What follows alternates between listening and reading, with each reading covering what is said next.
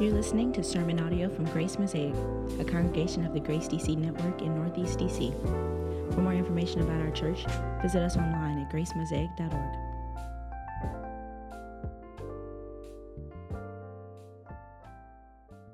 On one occasion when I had a work trip, I was trying to get out on the road, but I woke up late and I got 4 kids. All right, so getting out the door is always a challenge. I know I got a witness in here. That's my excuse for everything. I got 4 kids. Why don't you take out the trash? I got 4 kids. I got 4 kids and I woke up late. So I got out on the road and I was, doing what they call making good time, which is also known as speeding. I'm out on the highway. I'm making good time. And I get into North Kakalaki and I see this construction site and I'm blazing and all of a sudden I see this sign and it says, "Slow down, my daddy works here." And I was like, I felt guilty because my dad worked for the Pennsylvania Department of Transportation, and I imagined for a moment what it would be like if I were to have my dad get into a situation because someone else was speeding. But then I quickly snapped out of it. I was like, they just trying to guilt trip me. That's all they trying to do. They're trying to guilt trip me off in here. So I continue to make good time. And I'm blazing, and I get up to the next construction site, and it says, "Slow down, my daddy works here." And I literally said out loud in the car, y'all can't guilt trip me into slowing down, and y'all think you're going, woo, woo, woo, woo. I look at my rear view, and there's red and blue lights. Now, the police officer comes up to my window, and he says, "Sir, do you know how fast you were going?" I said, "Officer, you see, I got 4 kids, and I woke up late." And I started telling him my sad song, and he just listened real understanding like. And he says, "Okay, Mr. Whitfield, I'll be right back." He goes back to his car. I'm thinking, I might be all right here. I said, "Grace, grace, God's grace." He comes back with a ticket and tells me to have a good day. Now, as I was driving off, a thought occurred to me. I had successfully dealt with the feelings of guilt, but I had not dealt with the reality of my guilt. My guilt wasn't just a subjective emotion or a feeling to overcome. It was an objective reality that I would have to deal with. Now listen, modern therapeutic approaches to life tell us that guilt is basically a negative emotion that we have to overcome, and it can be managed by psychological methods. In a modern culture, every problem is reduced to a technical problem. And if we can just come up with the right techniques, we can deal with it. And our guilt is one of those problems. It's a negative feeling. It's a negative emotion. And through psychological methodologies, we can deal with our guilt. But this is actually one of the places where you can see the distinctiveness of the Christian faith. Because the Christian faith teaches that guilt is not just a subjective feeling or emotion. It's an objective reality, a status. Guilt is basically the result of failing in our responsibilities toward God and our neighbor. Guilt is not just the bad feeling, "Slow down, my daddy works here." Guilt is also the ticket that is given to you. Now, here's the question for us this morning. What do you do with your guilt? What do you do with your guilt? How is it that you handle it when you experience guilt? How are we supposed to think about this from a Christian vantage point? We're in a short series on the purpose for Jesus dying. Why did Jesus come to die? And this morning, I am going to hit the theme, no condemnation. Why did Jesus come to die? So that there would be no condemnation for those that are in Christ Jesus. And we're going to approach our text through 2 points this morning where we see no condemnation and life transformation. No condemnation and life transformation. So let's look at our first point. No condemnation.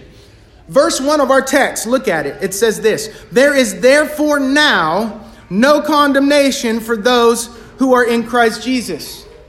And the real impact of this statement can only be appreciated by the context. Now, we've walked through Romans before, and you know that Paul blows everybody up early on in the letter, and he shows the immoral people out there, the wild people, that they're toe up from the flow up. He shows the moral people who think that they can be moral without any religious commitments. He shows them that they're toe up from the flow up. And then he comes around to the religious people who think through their religious performance they can get on good terms with God. He said, y'all are toe up from the flow up. Conclusion, there's none righteous. No, not even one. No one's seeking for God. No one does what's right. Everyone's jacked up altogether. And then he comes and he says, but now, apart from the law, there is a righteousness that comes from God that is credited to us like a technical transference of the righteousness of Christ and his taking away of our sin and our guilt. We are rescued. But then he says this grace also transforms people. And so he gets into chapter 6 of Romans and he starts talking about, shall we continue in sin that grace may increase? Some people might think, oh, I'm covered by grace. I'm going to go do what I want to do, right? I'm going to live it up now. Best life now. I'm living my best life. No. Paul says that's not how grace works. But then he gets into chapter 7 and he starts to acknowledge a struggle. That when you try to live the Christian life, what you realize is that you come into conflicts. That you struggle and you fail to actually do it. This is what he says in chapter 7, verse 15. This is the Apostle Paul speaking, by the way. For I do not understand my own actions. For I do not do what I want, but I do the very thing I hate. Verse 19. For I do not do the good I want, but the evil I do not want is what I keep on doing. Does anyone know what that feels like? Verses 23 through 24. For I delight in the law of God in my inner being, but I see in my members another law waging war against the law of my mind and making me captive to the law of sin that dwells in my members. Wretched man that I am, who will deliver me from this body of death? He's frustrated because he can't do it. He can't live it out the way he wants to. He's always in conflict with himself. And then he answers this, wretched man that I am, who will deliver me from this body of death? Thanks be to God through Jesus Christ our Lord. Then he gets into chapter 8. There is therefore now no condemnation for those who are in Christ Jesus.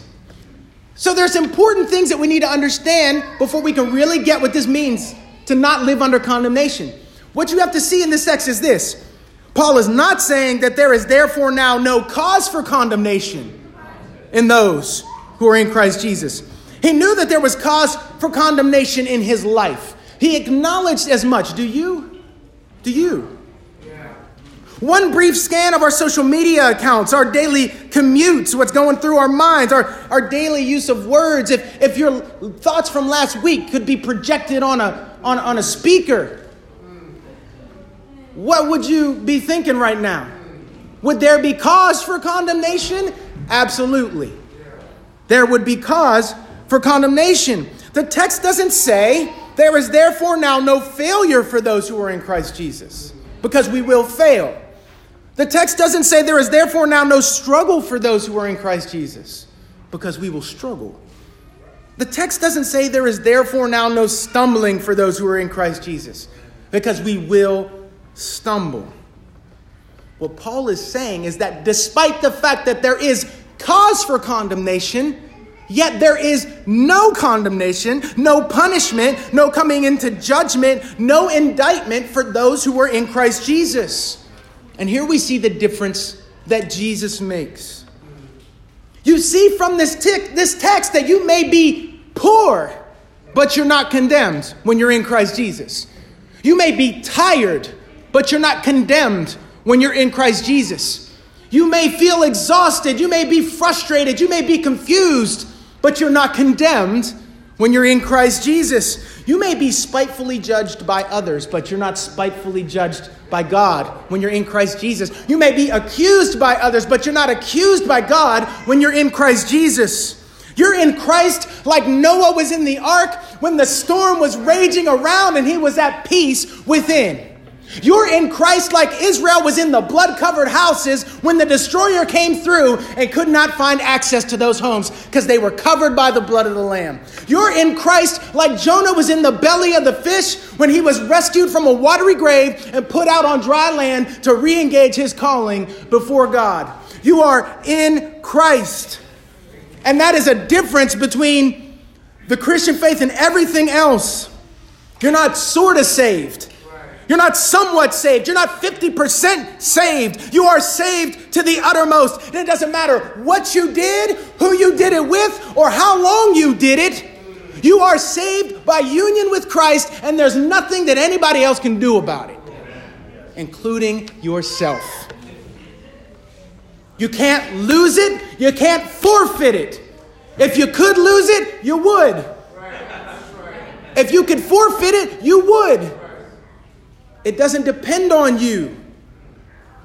This is one of the best pieces of good news you could ever get. And this is why we sing when Satan tempts me to despair and tells me of the guilt within. Upward I look and see him there. Mark that. I see him there who made an end of all my sin. Because the sinless Savior died, my sinful soul is counted free. For God the just is satisfied. Somebody say satisfied. To look on him and pardon me. Why is there no condemnation for those who are in Christ Jesus? Because every bit of condemnation that belongs to you was poured out on him. And he left nothing left for you except the blessings of the covenant. He took the curse. He drained it. He took the cup and he drank it so that he could give you the cup of salvation. Which is why we take this table every Sunday to experience and receive that grace afresh every week. Here's the wonder of the Christian faith. Anybody can acquit the innocent. But God has figured out a way to acquit the guilty while remaining just. And that is in Christ Jesus. Anybody can get along with those who are easy to get along with. But it is a wonder beyond wonder that God has found a way not to just make us friends, but to make us family, to make us beloved, despite what we know to be true about ourselves. When our own heart condemns us, he's faithful. He's faithful. And that wonder in the gospel leads us to the uniqueness of Jesus. Jesus died to deal with our guilt problem. And Jesus handles our guilt in an entirely different way from either our surrounding culture or religious culture. I want to put it to you like this. Every way of life has an approach to getting the no condemnation tag hung over your head. And I want to look at 3.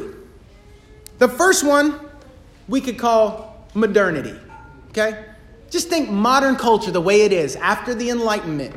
The culture that has developed since the Enlightenment. Since everyone got liberated from tradition and religion and decided that humanity was capable of dealing with the most important problems on its own. The heightened love for autonomy, for skepticism and scrutinizing everything down to the very bottom. Modernity has a way of trying to get that no condemnation tag hung over your head. It goes like this. Modernity is the approach of no responsibility. How do you get no condemnation? No responsibility. It aims to get rid of the feelings of guilt and leaves the reality of guilt. This is what happens. In a therapeutic culture, what happens is our responsibility is dissolved into prior causes. The reason why my life is like it is because of my family of origin, or my biochemistry, or this, that, or the other thing. Now, it's helpful. What therapy has done is it has added nuance to our understanding of our humanity and the things that we wrestle with.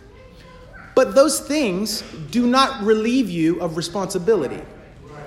But what modern culture will do is try to use those things to relieve you of responsibility for the choices that you've made, for the bad actions that you've taken.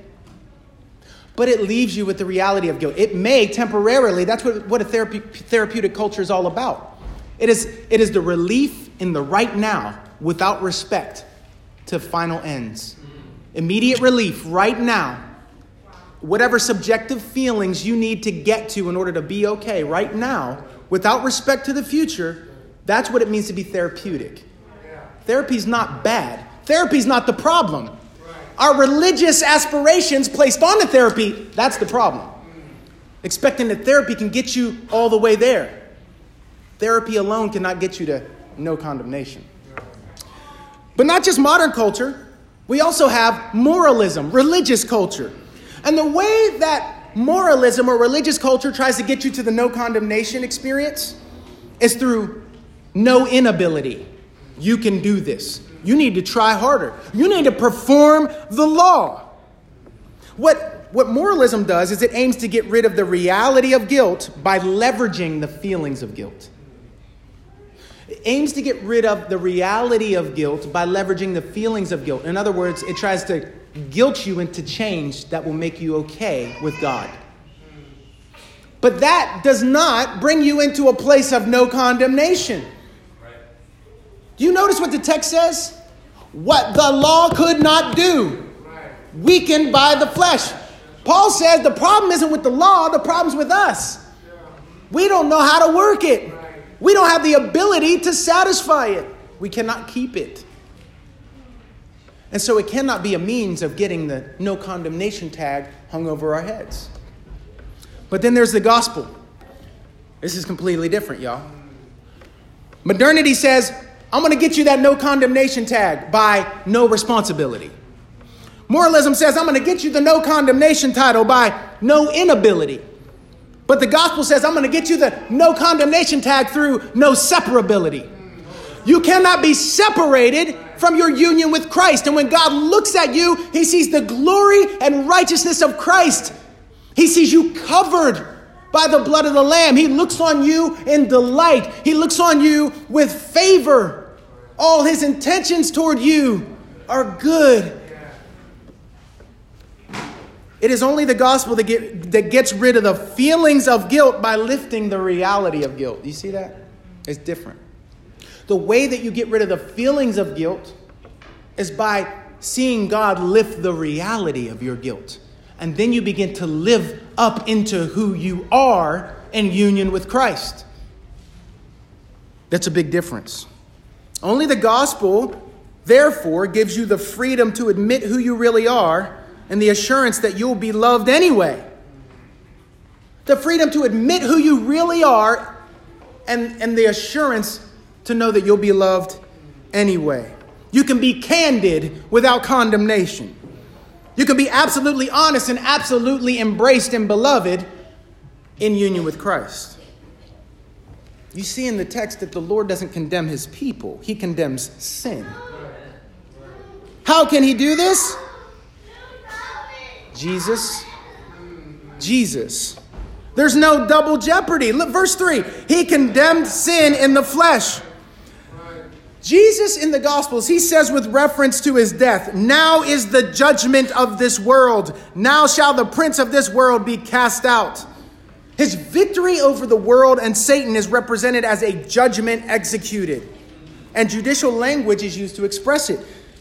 The victory over the powers of darkness, according to Paul, is a work created by the cross of Christ. Colossians 2:15. Okay?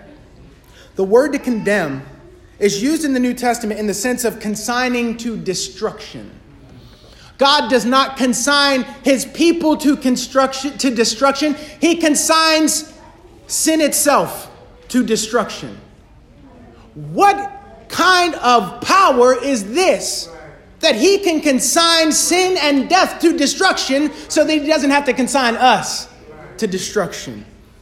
This is the beauty of it. The condemning of sin in the flesh refers to God's judicial judgment over sin and death that drains the capacity of sin and death to drag us down to the grave. I had a mentor who put it like this. When a bee stings you, what happens is that its stinger is left in the victim and it rips the guts out of the bee. Now, it may fly around for a little while looking ominous, but ultimately it can't sting anybody else.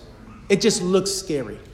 And when Jesus died on the cross, he was stung by death, but the stinger was ripped out. He ripped the guts out of death so that it just flies around looking scary for God's people. But we know it can't sting us. Jesus has turned death into a doorman. Your last breath in this world is followed by your first breath in glory where you behold him. And as Pastor Duke said last week, that first glance upon Jesus is going to completely relativize every bit of sorrow and brokenness and hurt and woundedness you experienced in this life. That's the glory of no condemnation. Chapter 8 of the book of Romans begins with no condemnation and it ends with no separation. And in between, it's no loss. It's no defeat. That's the glory of Jesus. And that's the difference he makes. The law can direct you, the law can expose you, but it cannot save you. Only Jesus can do that. And once he does, well, then guess what? Life transformation, which brings us to our next point. Verses 3-4. Listen, for God has done what the law, weakened by the flesh, could not do. By sending his own son in the likeness of sinful flesh, and for sin, he condemned sin in the flesh in order that the righteous requirement of the law might be fulfilled in us, who walk not according to the flesh, but according to the Spirit. Now, do you see the expected connection in Paul's mind between the removal of condemnation and life transformation? Do you see it? Do you see the connection? When you live under the no condemnation way of life, that's supposed to issue in a life transformation. Jesus died not only to take away the guilt of our sin, but to break its power over our lives. When you're free from condemnation, you're set up for life transformation. He has sent his Spirit to take up residence in us and to guarantee that we can and will change. Of course, when you look at your own puny power, you won't think you can change. But do you know who has taken up residence in your house? Do you know who lives with you? Do you know who empowers you?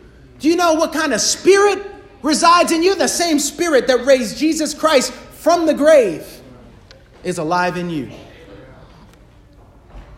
He has sent his Spirit to do that work of transformation. But we have to remember the spiritual adversary we face and his little trick. He got one play in his playbook. Here's the one play in his playbook. He tells you that what God says about sin is not true. Come on. Really? Really? That everyone's doing it. It's the way of the modern world. You're really going to remain celibate until you get married? Come on. It's natural to look at what you look at on the screen. Come on. It's a technological age. Of course you do this. He tells you that what God says about sin is not true. Then after you believe him, then he tells you what God says about forgiveness is not true. You think God's going to deal with you? You think God could love someone like you? You think God is accepting people like you, so horrible, so jacked up, so selfish? I wouldn't bet on that. You might as well have as much fun as you can right now before it's all up. Because when the jig is up, he's going to smoke you. You see, he plays you. You have an evil adversary who tries to play you. And this is where we must be careful of emotional reasoning. And I mentioned this 2 weeks ago. But I want you to introduce this into your way of thinking. Emotional reasoning is a cognitive distortion. That means your mind is scrambled. It's like back when they used to have TVs with the rabbit ears and you couldn't get no signal. That's what emotional reasoning is like. All you see is no signal. In emotional reasoning, you need to understand, is when you conclude that your emotional reaction proves that something is true, regardless of the evidence that you observe. Because I feel it, it must be true. And I'm telling you, you have to be careful of emotional reasoning when you're in Christ. Because when you sin, you're going to feel guilty and you're going to feel shameful and you're going to feel like God, you feel unlovable, therefore God must not love you. You feel like you deserve it, that everyone would be against you, so God must be against you. That is emotional reasoning. And what you have to do is you have to get your emotions to follow the facts of your union with Christ and not try to build your theological facts around your feelings. That will free you. That will set you free. In Christ, you can be free from the self-condemnation because there is no condemnation. There's a focus in counseling at times on false guilt, and that's important. You know what guilt is? It's dropping your responsibilities. But there are times where we feel responsible for things that are not our responsibility, and we have to beware of false guilt. But we also have to beware of false innocence. False innocence. False guilt is feeling bad about wrongs you have not done. False innocence is feeling good about rights you have not done. This text invites us to own this identity. I am simultaneously a sinner and yet justified before God at the same time. At the same time. So what's this look like when you work it out? When you know this grace and love, it makes you tender and patient with other sinful people, with other jacked up people. You don't return fire when people fire on you. You don't hang charges over others in order to try and manipulate them into change. This is important in relationships, y'all, particularly marriages. You feel aggrieved and you feel like you have the right to hold condemnation over somebody and to continue to grave dig all of their past failures when God never does anything like that to you. Never. Do not hold condemnation. Don't do it. Don't hold condemnation over your kids to try and spark change over them. There is no condemnation, and we must be the most glad to announce that over our beloved in the faith. Because it's only the no condemnation identity that will result in real transformation. You want to see them change? Help them to work out what it means to have no condemnation over their lives. We should be a little taste in the Christian community of the no condemnation verdict that we have in Jesus. Don't let your ways contradict the message of Jesus that there is no condemnation for those who are in Christ Jesus. Also, let this message recover your perceptions of God. What do you think God's like? What do you think God's doing in your life right now? What's his disposition toward you? What do you think his disposition toward you is right now? Is he peevish? Is he frustrated with you? Is he agitated with you? Is he... You know the sigh. Everybody here knows the sigh. The sigh of parenting.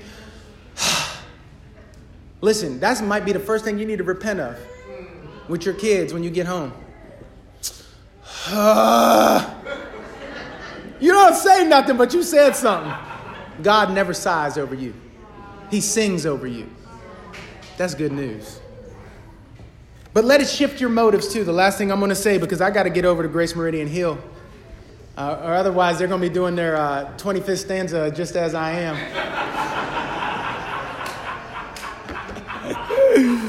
Bless his name. Hallelujah. Here's the last thing you need to know in terms of your motivations. Christian, what motivates you? What is your motivation? This is what you need to know. You don't work for love. You work from love. You don't work for love. You work from love. You don't earn God's love. You don't warrant it. You don't perform your way into it. You don't work for it. You work from it. And you don't make other people work for your love. You let them operate from your love. Parents, toward your kids must know that they work from love in your household, not for it. Reinforce it. Prove it with your actions and your words.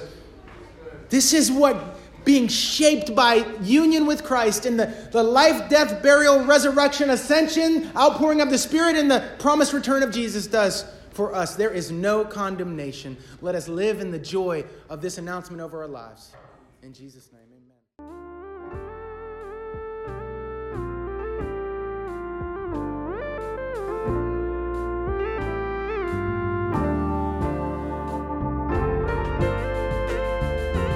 Thanks for listening to this podcast from Grace Mosaic. For more information about our church, visit us online at gracemosaic.org.